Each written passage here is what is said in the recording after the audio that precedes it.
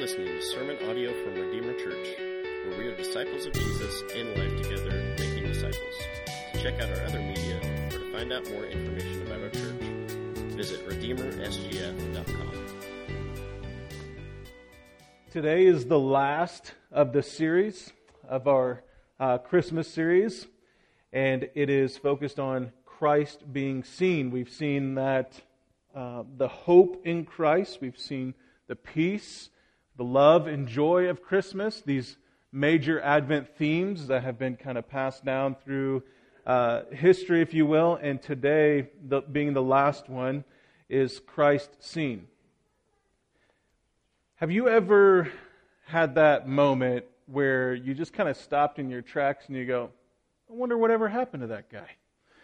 And you're going, man, I remember that person, and they seemed very intriguing, very mysterious. Maybe there was a certain event or thing that person was known for, and maybe it was like on your way to work or on your way to school, you saw this person consistently every single day, or doing this certain thing, and then all of a sudden, out of nowhere, they just vanish, and you never knew what happened to them. Well, Simeon, in this story, is kind of like that guy. We don't know anything about him. We don't have any understanding of his upbringing. We don't know really if he has a wife and kids. We don't know anything. And yet here he is, thrown in the midst of this story, this Christmas story, after Jesus is born, as Jesus is being dedicated in the temple. He and then a prophetess by the name of Anna just kind of show up, kind of like this blip in history. They show up and then they're gone. And you're kind of like, whatever happened to that guy? Who is that guy? But had this guy had some profound effect in the story and in this unique part of Jesus' early days. And yet, in all the mysteriousness and intriguing nature of who Simeon is, he ends up becoming a credible eyewitness, an account to Jesus as a baby, and ultimately God fulfilling His salvation for the nations. Luke, the writer of this gospel, is a historian. He does a really good job kind of detailing out the story of Christ from birth all the way to the resurrection. But he does leave out a lot of details regarding Simeon or even Anna, but his focus is not so much on the who of Simeon or the who of Anna, but really on the who of Christ. And so he gives us an account here in the beginning of the witnesses of Christ, Christ being seen in His early days. God doesn't operate in a vacuum. He doesn't operate in the shadows. He's not hiding. He's not playing peekaboo with us. He is actually showing Himself, revealing Himself, showing that His Word, His promises given in the Old Testament will be seen. And so here in the opening chapters of Luke's Gospel, we begin to see the witnesses of Christ. And so we see Christ seen. And so we'll notice Christ being seen in a couple ways in this passage. We'll see Him being dedicated to the work of the Father. We'll see Him as salvation, light, and glory for all the nations. And then as we see Him in those ways, then what we'll begin to see is then our own hearts and what they actually reveal to us. So Christmas is not only seeing Christ and what He is about to do, His work and who He is as a person, but it is also going to be revealing to our own hearts. And so let me read for you Luke chapter 2, verses 22 through 35 in its entirety. And when the time came for the purification according to the law of Moses, they brought Him, that is Jesus, up to Jerusalem to present Him to the Lord. As it is written in the law of the Lord, every male who first opens the womb shall be called holy to the Lord, and to offer a sacrifice according to what is said in the law of the Lord, a pair of turtle doves or 2 young pigeons. Now there was a man in Jerusalem whose name was Simeon. And this man was righteous and devout, waiting for the consolation of Israel. And the Holy Spirit was upon him. And it had been revealed to him by the Holy Spirit that he would not see death before he had seen the Lord's Christ. And he came in the Spirit into the temple, and when the parents brought in the child, Jesus, to do for him according to the custom of the law, he took him up in his arms and blessed God and said, Lord, now you are letting your servant depart in peace, according to your word. For my eyes have seen your salvation, that you have prepared in the presence of all peoples, a light for revelation to the Gentiles, and for glory to your people Israel. And his father and his mother marveled at what was said about him. And Simeon blessed them and said to Mary his mother, Behold, this child is appointed for the fall and rising of many in Israel, and for a sign that is opposed, and a sword will pierce through your own soul also, so that thoughts from many hearts may be revealed. Father, this is your word. This is the truth about Jesus. I pray that we would hear your word, understand your word. Father, I pray by the power of your Spirit you would give me the ability to preach your word. Father, help us hear and understand.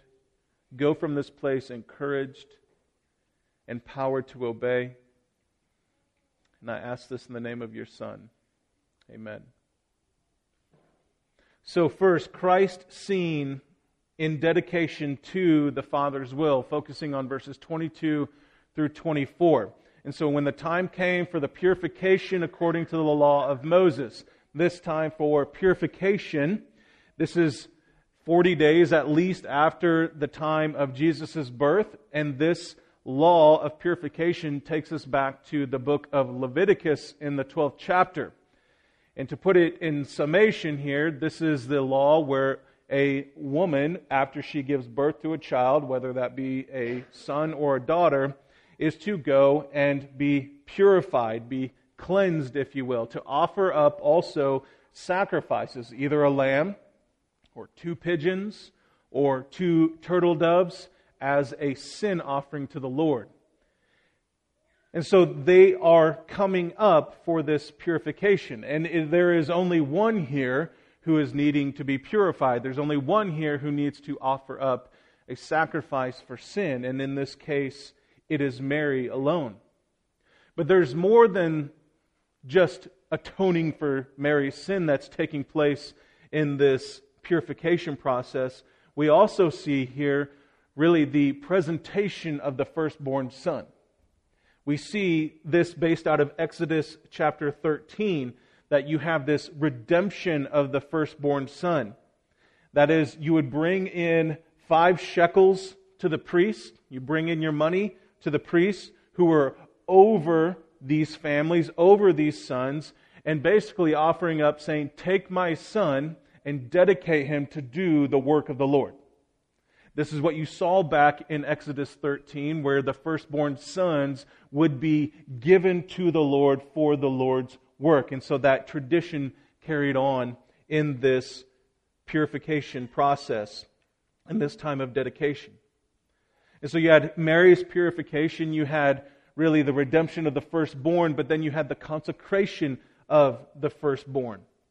And you see this whole process here in Luke's gospel really looks a lot like 1 Samuel chapter 1, where Samuel the prophet is being dedicated to the Lord as well. Almost very mirroring in this way. Excuse me. And so what you have here is basically, therefore Hannah said in 1 Samuel 1, I have lent Samuel to the Lord, and as long as he lives, he is lent to the Lord. So this is a giving of my son to the Lord. And this is done after Samuel was weaned and he was dedicated to the Lord. This is the same picture of Jesus, that he was given not only as the firstborn son, but as one who would be consecrated for the Lord's work, given to him specifically.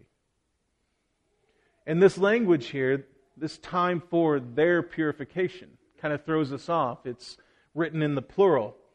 And we know that Jesus is not a sinner, and even in the case of just being a baby, we're not purifying him of his sins at this point anyways. But what we're seeing is that this there could very well mean Mary and Joseph. Though it's kind of odd that Joseph would be thrown into this, though we have very clear understanding that Mary is the one who has to offer up sacrifice. And so they brought him to Jerusalem. Coming to Jerusalem, coming to the temple was not necessary for this ceremony, for this purification process.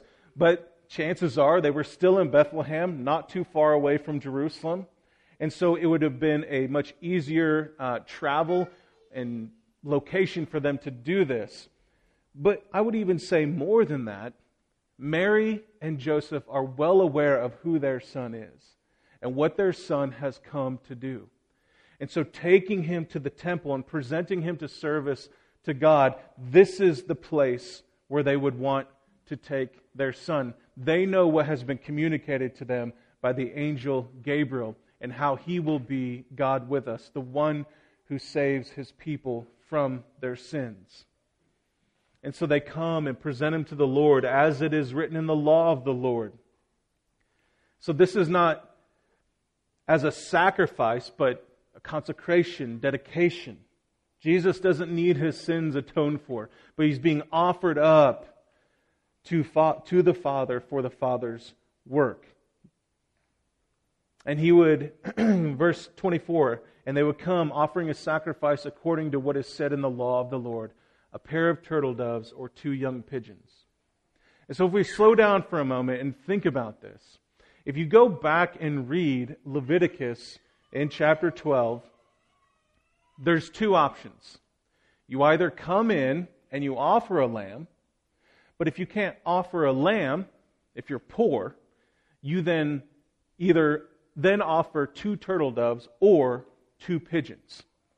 And so what we're seeing here is that Luke is not even throwing in the option of lamb. It is very possible that we are dealing with a very, very poor family. A very, very poor family. And so they come in offering one of those 2 sets of birds. And we know that they're not wealthy at this point. The wise men have not yet come. I know that's kind of the big traditional Christmas story that as soon as Jesus is born, then all of a sudden these 3 foreigners come in celebrating. Well, that doesn't seem to be biblically accurate. What we may see more accurately is that the wise men come after Jesus is about 2 years of age. And that's when Herod wants to kill everybody in the region. And so had they come, they may have had enough money to purchase a lamb and not be so poor. But that has not happened yet, and so this family is poor. And one more thing to note here. Mary, the mother of Jesus, she may be the mother of Jesus, but she is not sinless. She has to offer up sacrifices for her sin. And so she will need the same exact forgiveness as everyone else in the entire world. Jesus is the one who stands apart.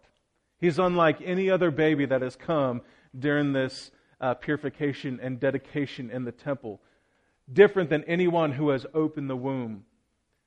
He is the one who would ultimately save his people and save his own mother from their sins. So what we can see here, church, is that Jesus was born under the law. We talked about this from Galatians. He's born under the law to be like us under the law, except he would not sin. The law would not be a stumbling block for Jesus because the law was a reflection of Jesus. So Jesus would come and he would perfectly fulfill the law on our behalf, making us righteous as he is righteous.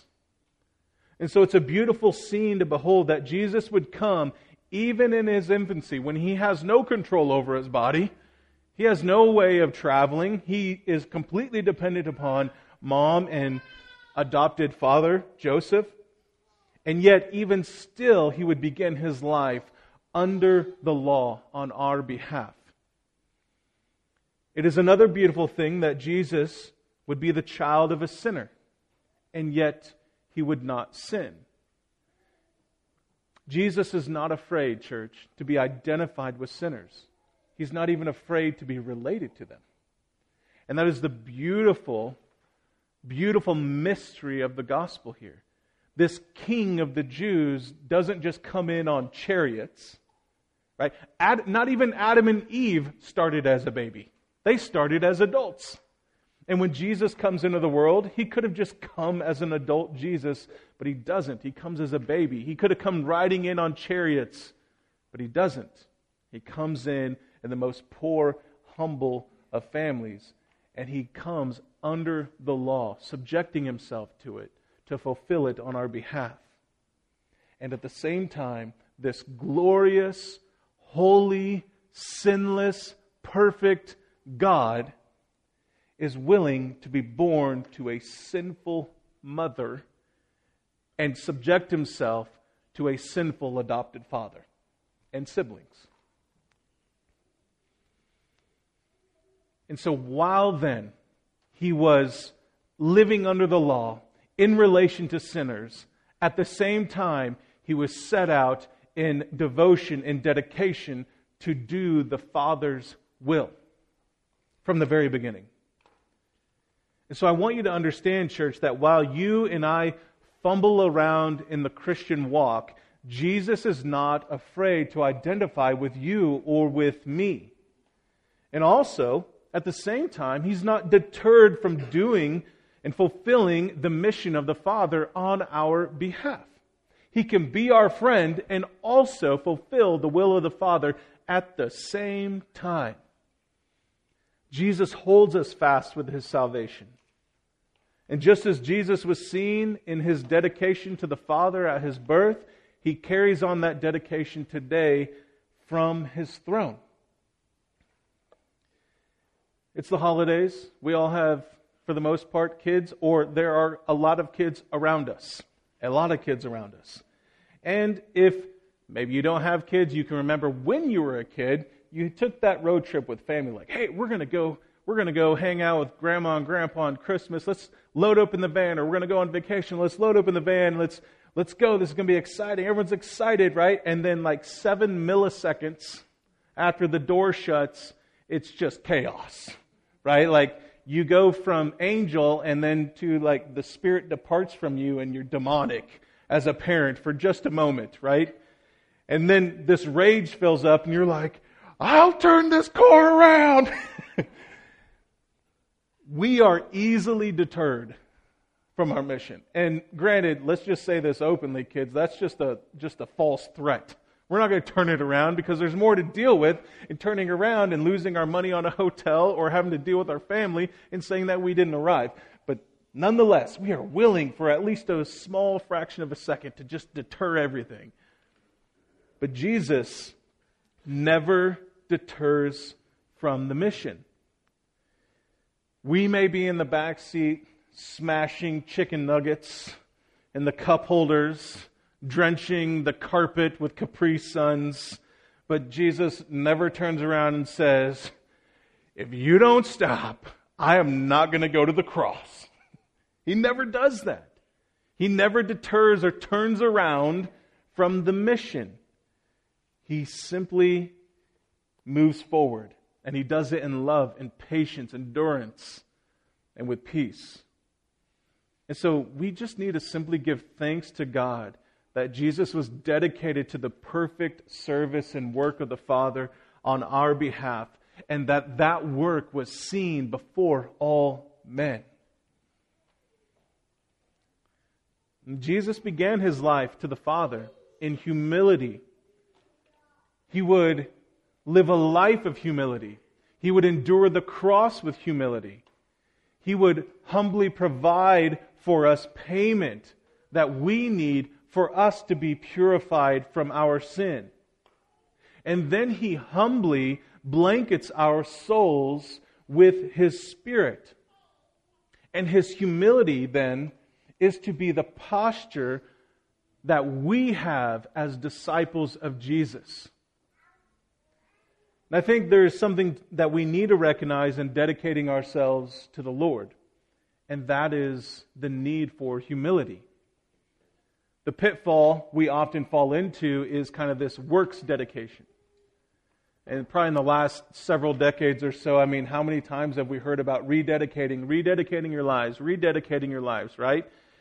And it's good, it's not wrong, but what usually happens that follows that is some sort of works dedication. Okay, I got to do better now. Like, it's a clean slate now. Let's try hard. Let's do better at what God is telling us to do. But that is all puffed up in pride. That's not formed out of humility.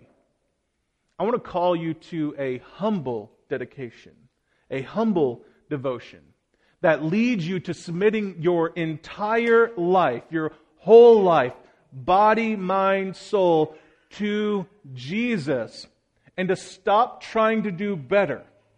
Stop trying in your own power to do better, and instead lean into the work of Jesus that He provided on your behalf. This means you have the Holy Spirit inside of you. You can walk in step with the Spirit. You have the ability to do so. So quit leaning on your own understanding. Quit leaning on all the things of the world. Quit leaning on your works, on your false thinking that you can somehow make God happy with you in your devotion and dedication to Him. But instead, lean on Christ, who is the only one who has perfectly pleased the Father in full devotion. And so we want His devotion. So let's humble ourselves, repent of our pride, and move towards Christ in that way. So Christ was seen as He was dedicated to the Father's service. And now we will see how Jesus' life of service to the Father displays salvation, light, and glory.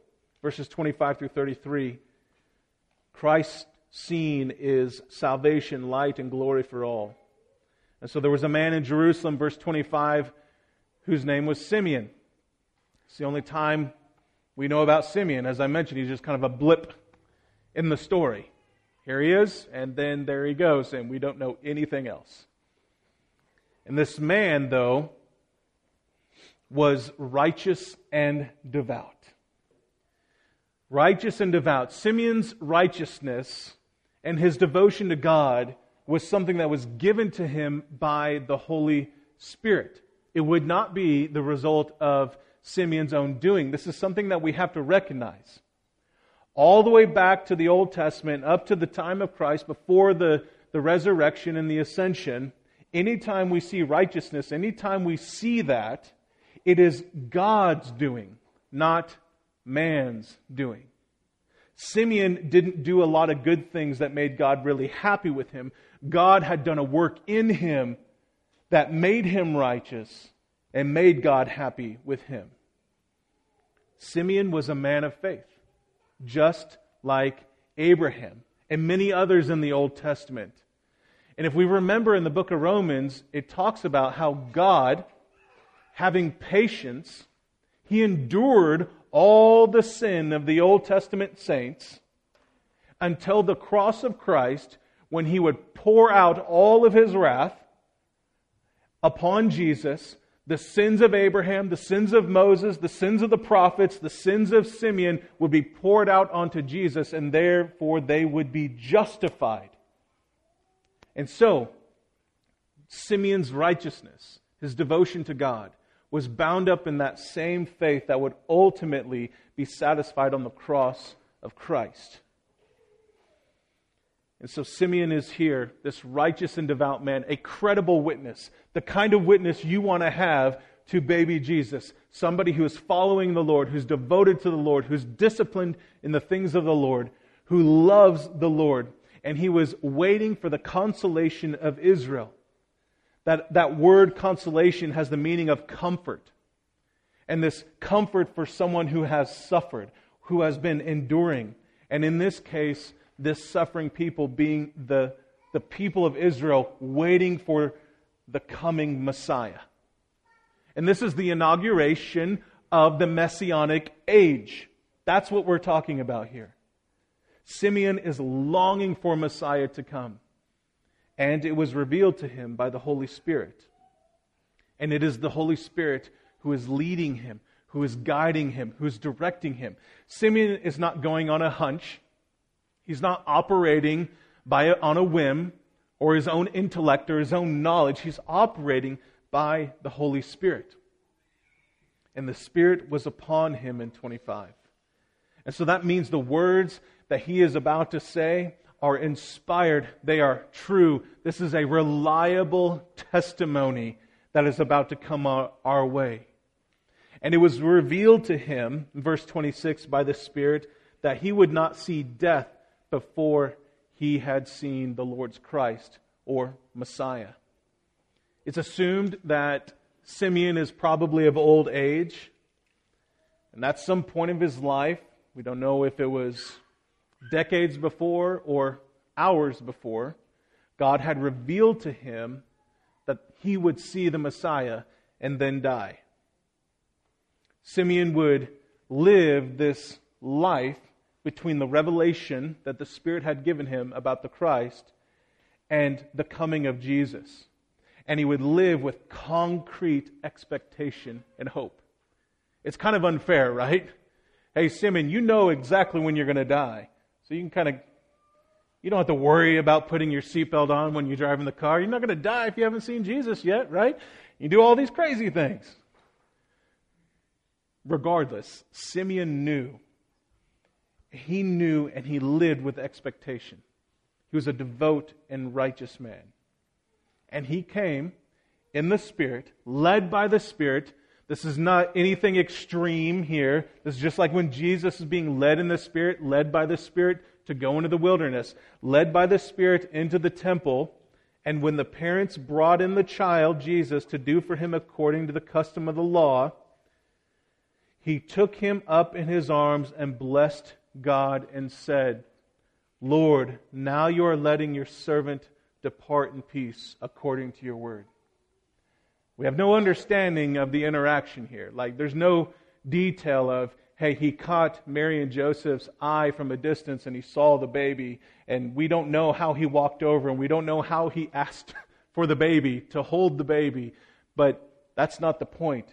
He goes to Mary and Joseph. He goes to baby Jesus. And he takes baby Jesus in his own arms and blesses God, saying, now I can depart in peace. Like Abraham, now I can go. And that is another way of saying, I can die now. Now that I've seen the Christ, I can die. And there is no question in the mind of Simeon that he is holding the Son of God, the Messiah. There's no doubt in his mind whatsoever. Because he says, for my eyes have seen your salvation, that you have prepared in the presence of all peoples. The salvation is the consolation of Israel. This is the comfort of Israel, that God would save his people. And notice, Simeon is not talking about his individual personal salvation. He's talking about the salvation of his nation, of his people. He understands the bigger vision of God's salvation. It's not just for him, but it is for his people and ultimately the nations.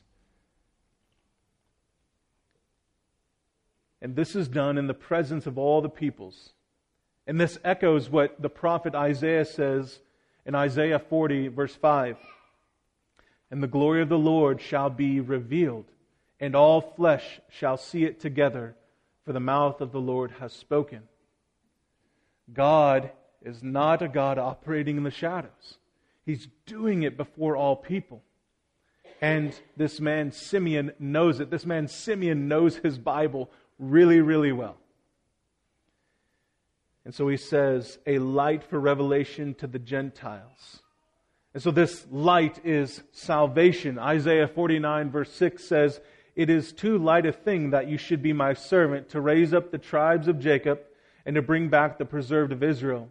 I will make you as a light for the nations, that my salvation may reach to the end of the earth. The light to the Gentiles is to illuminate to them that there is salvation that includes them. We've talked about this in the last several weeks on how Israel was being taken into captivity, Judah taken into captivity, but God would not only rescue them, but He would also call those foreign nations into following Him as well. So God is a light of revelation to the Gentiles. For so long, the Gentiles thinking, well, this is the God of Israel. Only God wants to deal with Israel. But Simeon is saying, no, you have misunderstood the Bible this whole time. God is the God of the nations. And He comes to show the Gentiles. And also for the glory to your people Israel. Israel has been God's people for centuries and centuries, right?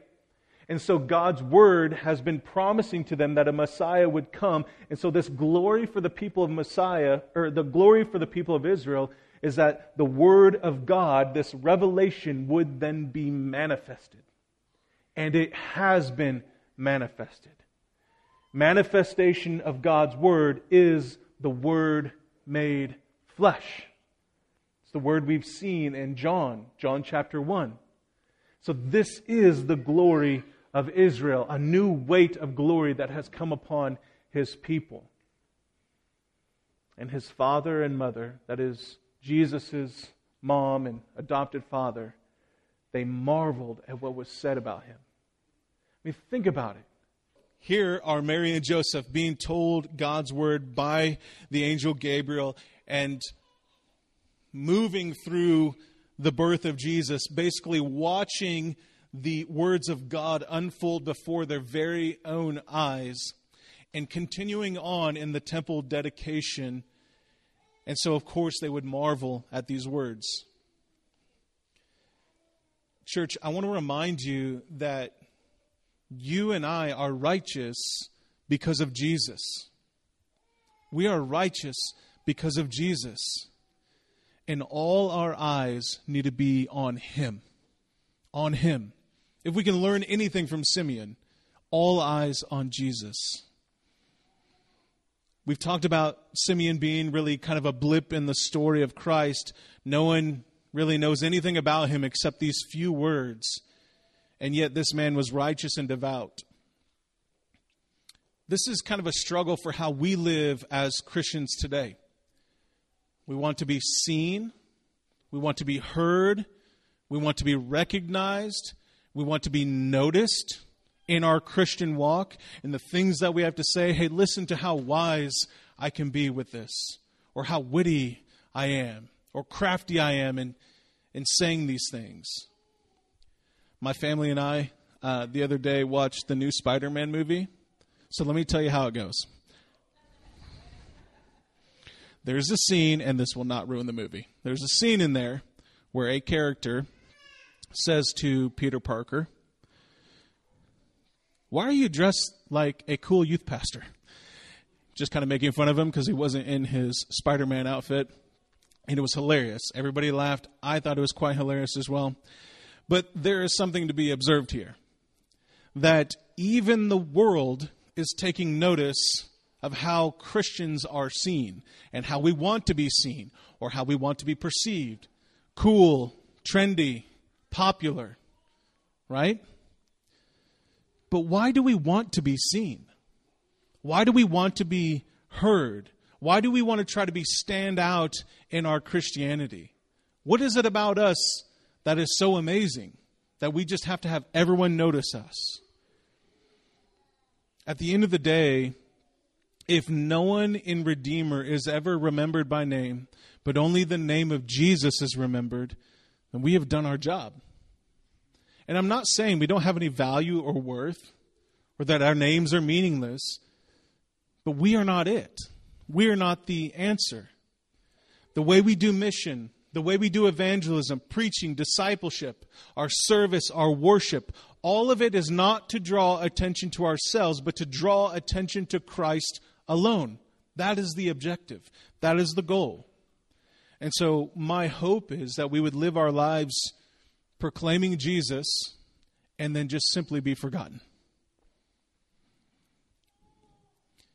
And why would we want that? Because at the end of the day, Jesus is the consolation of our souls. He's the consolation of our souls. He provides us with the comfort of His light and His manifested glory. Simeon saw Jesus before Jesus could make it to the cross. We see Jesus after the cross. We have a fuller picture of Israel's consolation, of our hope, of our salvation. And just as Simeon found comfort in the Messiah coming, then we too are to find comfort in the fact that the Messiah has come, Jesus has come, and He will return.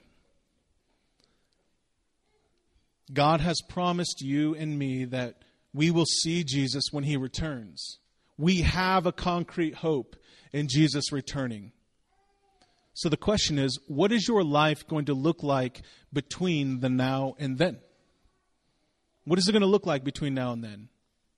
It would be easy to know the hour that Jesus returns, because then we could plan accordingly. Well, here's what I'm going to do. Here's how I'm going to focus my life on Jesus, knowing that He's going to return at this time. What sort of plans would change in your life if you knew exactly when Jesus would return?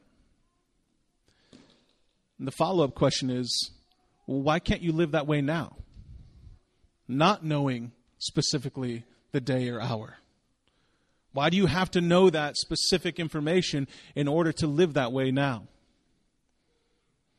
And I hope that God's word would be enough, that His promises would be enough, the salvation that Jesus brings would be enough, the light of the gospel that we now have would be enough to cause us to live like Simeon, righteously, devoted to the Lord, blanketed in the righteousness of Christ, anticipating, waiting for, longing for the return of Jesus, just like Paul. So Christ has been shown to us as the salvation, the light, and the glory of the nations. And when Christ has been seen in that way, then we begin to see something else. And that is our hearts. In the final two verses, 34 and 5. And so Simeon blessed them, and he said to Mary, his mother, "Behold, this child is appointed for the fall and rising of many in Israel, and for a sign that is opposed. And a sword will pierce through your own soul also." This is the rising and the falling of Jews as a result of Jesus being the Messiah.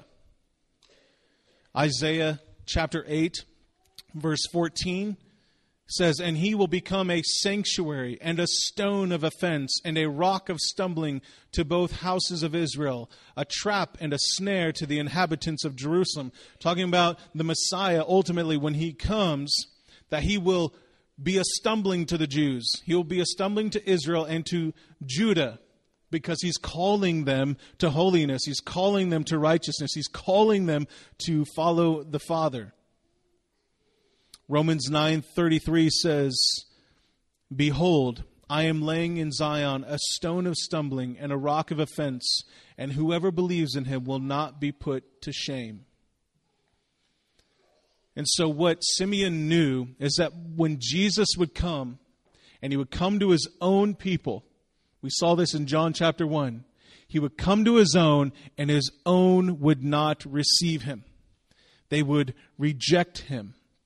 And so He would become the stone that they would stumble over, that they would be offended by. And even Mary, His own mother, the mother of Jesus, in Luke chapter 8, verses 19 through 21, would find herself stumbling over her own son, seeing that her own heart would be wicked and sinful. And so there's a purpose to Jesus being this rock of offense, this stumbling to His people. And here's the purpose: so that the thoughts from many hearts may be revealed. This is the revelation of seeing Christ, that we would ultimately see our own hearts. Jesus was set out on purpose to be rejected by His own people. And ironically, the very place of Jesus' dedication, where he is at in the temple, in the court of women as it is known, would be the very place that Jesus would be rejected by the Jews as he boldly proclaims, I am the light of the world. John chapter 8, verse 12. The rejection of Jesus by his own will be the way to the cross. And it will be in the cross and resurrection that many Jews will then be awakened to the gospel. And then that stone that became for them a stumbling or an offense will become the stone upon which they secure themselves in their salvation in Christ alone. Because Christ is seen, that means his light is shining. And where is his light shining? It's shining in our hearts.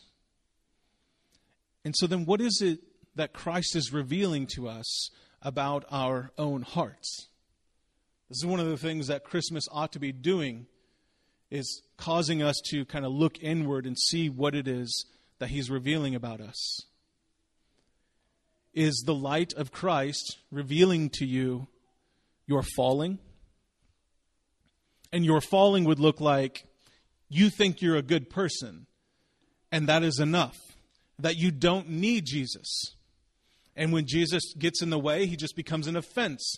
He's just he's a stumbling on our path of doing good and doing right. Or is the light revealing to you your rising? Meaning you see that your heart is sinful and that you are in desperate need of Jesus. And instead of Jesus getting in your way and being your stumbling stone, you stand upon him. You behold to him. You hold fast to him. You need him. You cling to him because you can't do it on your own. You know you're not good because when the light of Christ has shone in your heart, you realize you are a sinner. There's nothing about you that is actually good. So maybe this Christmas season, Jesus has revealed that you have either a falling or rising hope, peace, joy, and love. And what has God been teaching you about your heart this Christmas season? How might you need to become grounded upon Jesus rather than stumbling over him moving forward? And I want you to understand this. You and I cannot change our hearts. We don't have the ability to change our hearts. You cannot make things better. You cannot make yourself righteous. Only God can do that. And he has through Jesus. And by the Holy Spirit, you have the power and the ability to walk in hope, to walk in peace, to walk in love, to walk in joy, and to walk and never stumble. And not fumble and not be offended by Jesus, but to walk with assuredness, steadfastness, a concrete foundation. And I'll say this sternly, if you are not walking in those things, it is because God has not given you, it's not because God has not given you the ability or the power, it's because you are refusing him. You have the Holy Spirit. You are righteous because of Jesus. You have a living hope. But if in this life, on this side of heaven, you are finding yourself constantly tripping over him, constantly offended by him, it's not because he's not doing anything. It's because you're not walking with him. You're not walking in step with the Spirit. You're refusing the power that indwells in you. You and I are sons and daughters of the living God. We have the same Spirit that was with Jesus as he came into the world. The same Spirit that was upon him as he was dedicated to the work of the Father. The same Spirit that was with him as he grew older and was learning. The same Spirit that was with him as he began proclaiming the gospel in his ministry. The same Spirit that helped Jesus endure the cross. The same Spirit that was poured out onto the Jews and then the Gentiles has then been poured out onto us because Jesus died, rose, and ascended back to the Father. You and I have that same Spirit. You and I are without excuse. You may be thinking, maybe at the beginning, when I mentioned that person, that where'd they go kind of person, you might be still thinking, man, where did they go? There was something about that person that was intriguing, mysterious, caused you to just simply wonder. But what if that would be the story of you and I? That we are here but for a time and then mysteriously disappear. And not that our lives and purpose are meaningless, but that our lives are defined by who we see and what we want others to see. That we are so fixated on Christ that it becomes difficult to be known for anything else. When your family and your friends, they all talk about you, they see you as righteous and devout, focused on Christ. I mean, that is how they describe you. It's hard to describe you any other way. But that's how they describe you. And so I pray that would be our story. That we would see Christ and we would desire for others to see Christ as well. That we would give a testimony to His devotion to the Father's will. That we would give testimony to His work of salvation and glory to the nations.